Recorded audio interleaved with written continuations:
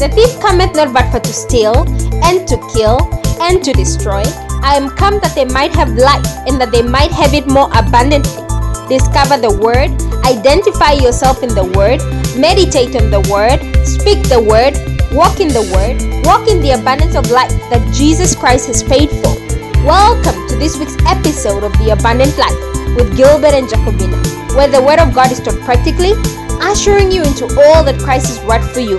We really appreciate you joining us. This podcast really shows us how we can all learn, live, and thrive from the Word of God. By sharing knowledge through conversation and teaching, we will impart some knowledge while still learning ourselves how to grow in the Lord even further. Welcome. I'm Gilbert, and on today's podcast, I'd like to start by sharing a simple story. Before I do that, let me just open up in a word of prayer. Father, we thank you in the mighty name of Jesus for this beautiful morning and this beautiful day, O Lord God. Grateful for your goodness, grateful for your kindness, O Lord God. That is, Heavenly Father, God, rich in its mercies, Heavenly Father. Lord, Heavenly Father, I pray in the name of Jesus, that even today, you will bless our day. You bless all that we do, all that we touch. And Lord, we're just grateful that you've given an opportunity once more to live in the name of Jesus, knowing that you alone, O God, are the guide unto our lives, O Lord God. For the word says, Heavenly Father, that your light is lamp unto our feet, Heavenly Father. We can never be lost in the name of Jesus. We can never, Heavenly Father, lack, O God, anything, because you are the provider, Father.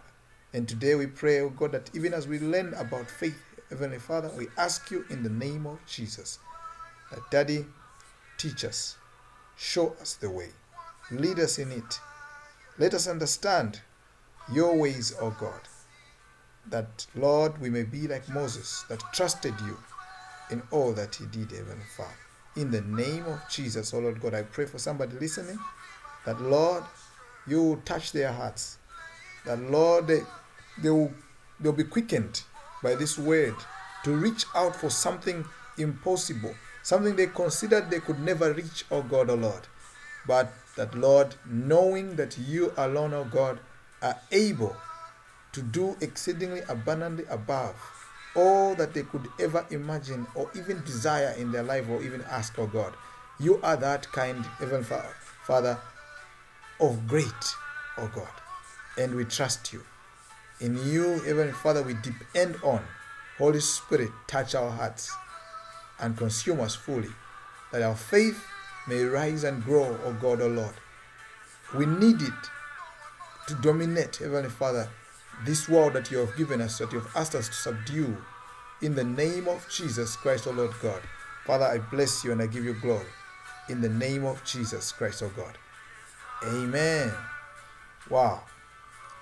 Thank you very much for taking time to listen. God is good.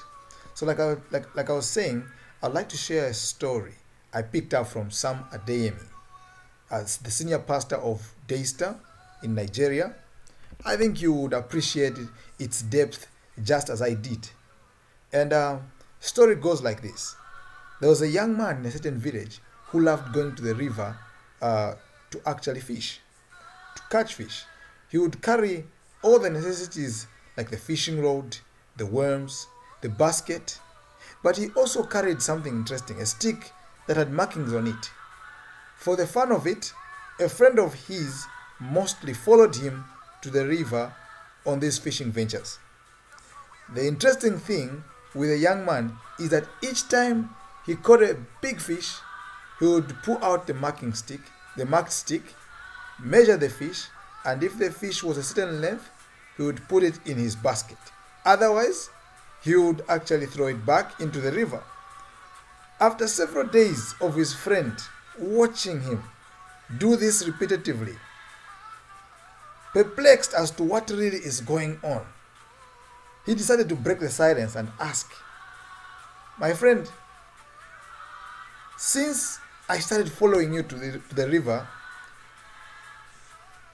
I see you have a serious ritual, and there must be something very serious behind your actions. I have a question. Why is it that when you catch a fish, You measure it with your stick. And when after finishing measuring it, I see you taking a stick, you put it there, and then after a few minutes, either you put it in the basket or you throw it back into the river. What is going on? Tell me the secret here. The young man laughed and simply responded to his friend, saying, there is no secret or ritual that I am doing. The thing is that I have a frying pan at home that I have measured with this rod. So if I catch a fish that is longer than the markings on this rod that I have, or a stick, then I simply know that it won't fit on my pan. So I simply throw it back into the water. I'm sure you just understand. You could easily see the silliness and weirdness of this little simple story. And that is what captivated me. Because the moral behind this story is that in most cases, we fail to handle what is beyond our frying pan. In this case, that could be our capacity, our mindset, what we think about. And for us here, that could be our faith. We throw away anything that we feel we do not have capacity for. Something we feel that we cannot handle. We literally just throw it away. We don't try to work on us. We don't try to grow ourselves in any way. What we easily do is just measure it with our own stick. Will it fit my frying pan or not? No strategies of how you're going to be able to deal with the fish. Maybe you could cut it in half or two parts. No. Just right there at the river, does it fit my frying pan or not? So today, I would like us to go to a scripture in Matthew chapter 8, verse 25.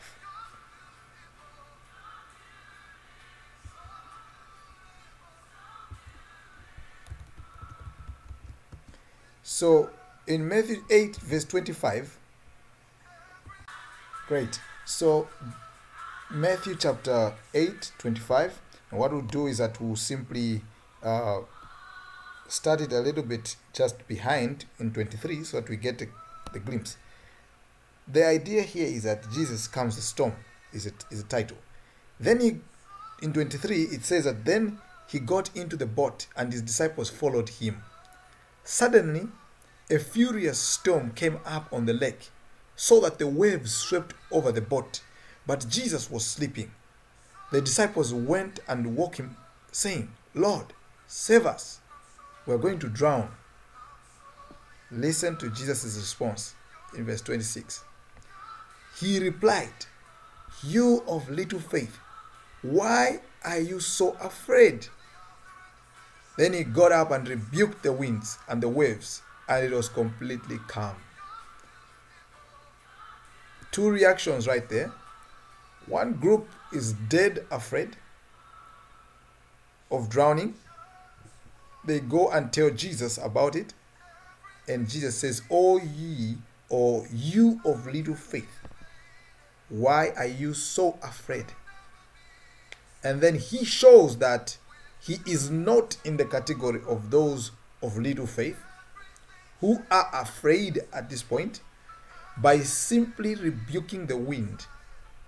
That's the action that he does. So Jesus says to his disciples that they have little faith. My question then is that what problem is there with someone having little faith? Well, when you have little faith, some of the challenges that you'll be facing is that you won't be able to easily trust God for provision. You won't be able to easily trust God for protection. And you won't be able to trust God even for guidance. As you can see in that verse that we have just read right now. You can read more about it from Matthew 6 verse 30 Matthew 6 verse 16, or even Matthew 16 verse 8, Luke 12 verse 28, Jesus at several occasions is repeating this statement, "O you of little faith." Now, because you can clearly see that the disciples, despite having Christ in their boat, and a lot of times people have tried to give us an analogy that boat could mean our lives. Now, in our lives being the boat, Jesus is right inside there, and somebody is still not able to fully trust God. And what you see is that there is a storm that is threatening their lives. A challenge, COVID-19 for example, that it seems to be coming against our lives or your life. And at that point you question whether God is going to provide. You question whether God is going to protect you. You question whether God is going to guide you in your life to green pastures. Well, that is what happens when somebody begins to walk and live with a little faith. And that is why I'm saying that you fail to reach out for greater things.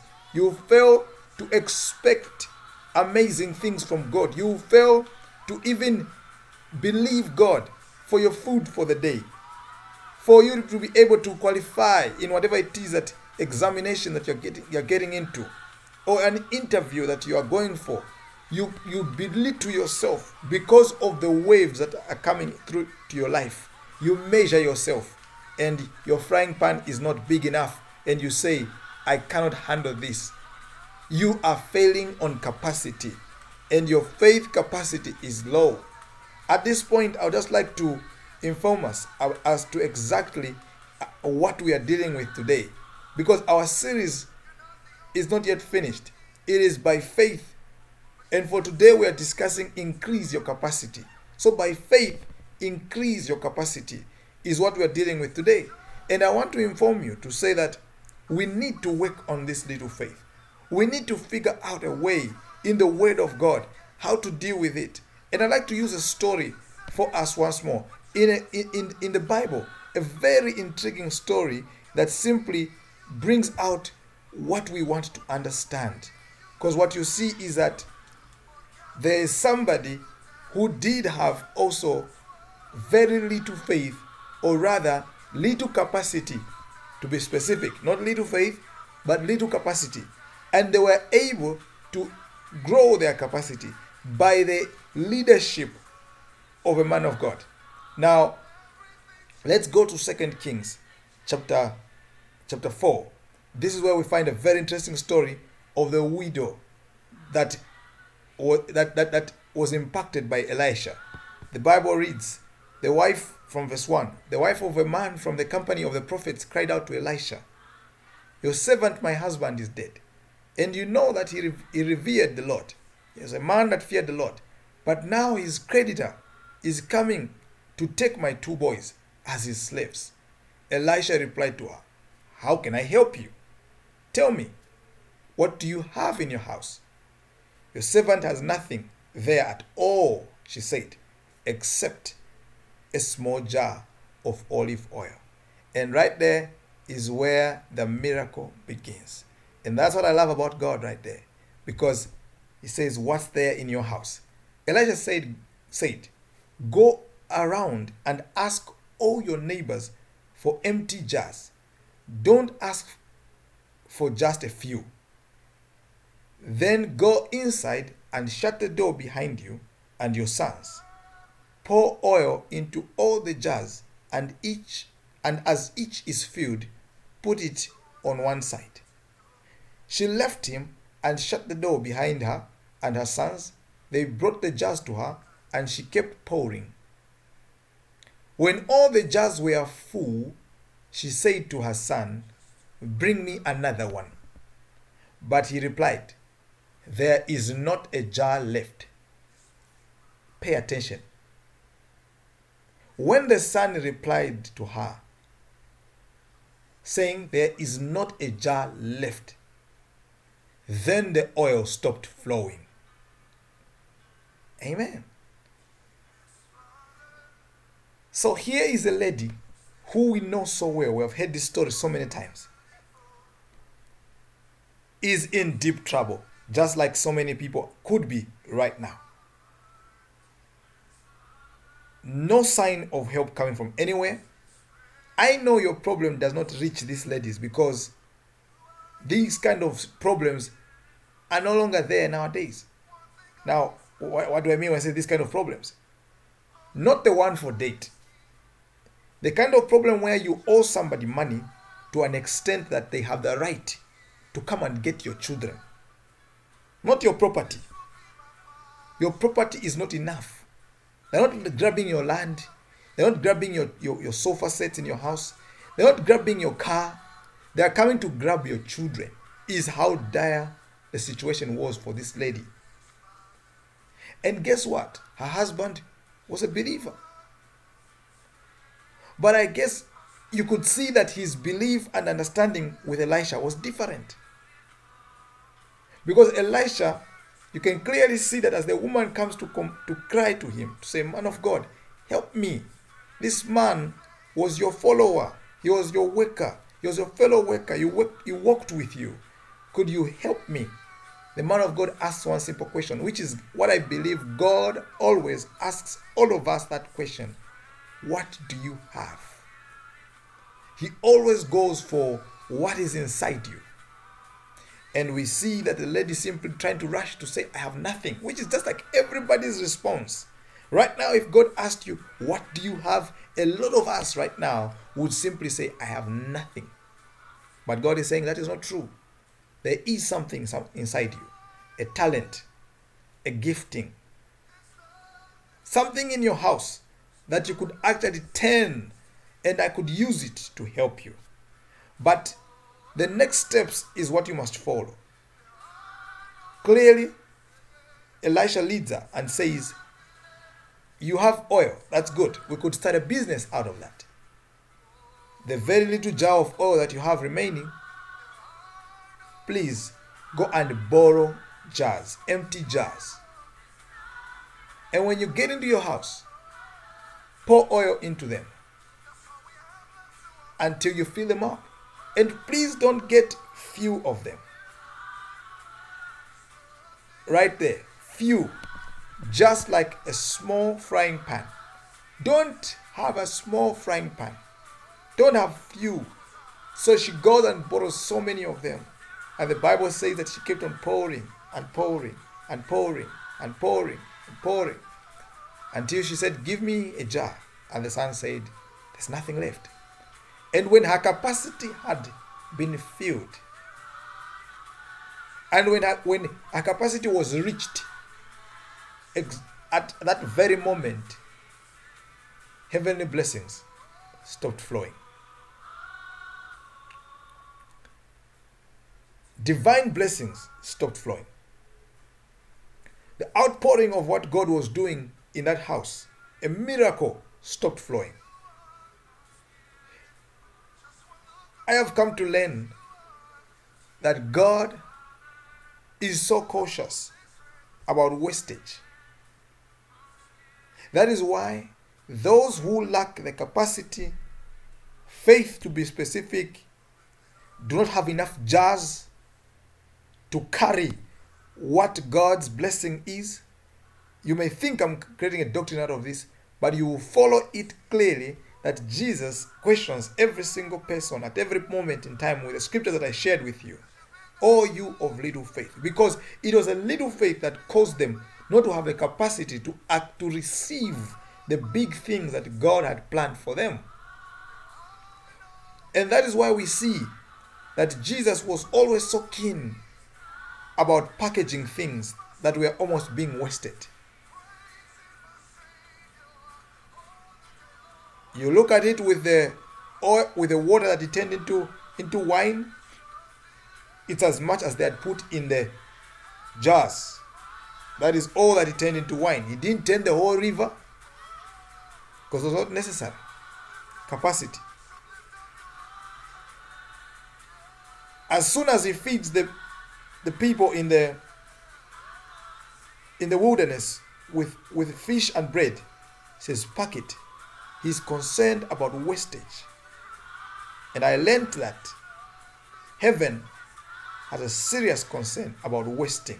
Therefore, it will not allow. The principle is that it will not allow what you don't have capacity for to reach you. So if you want to be able to break this, because we want to make sure that it is not the jars, it's not our faith that is limiting God in blessing us. We want to make sure that our faith is in action.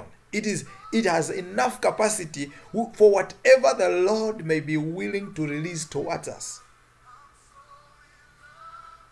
Therefore, for those who are looking forward to achieve great things, we feel like we do not need to have a plan.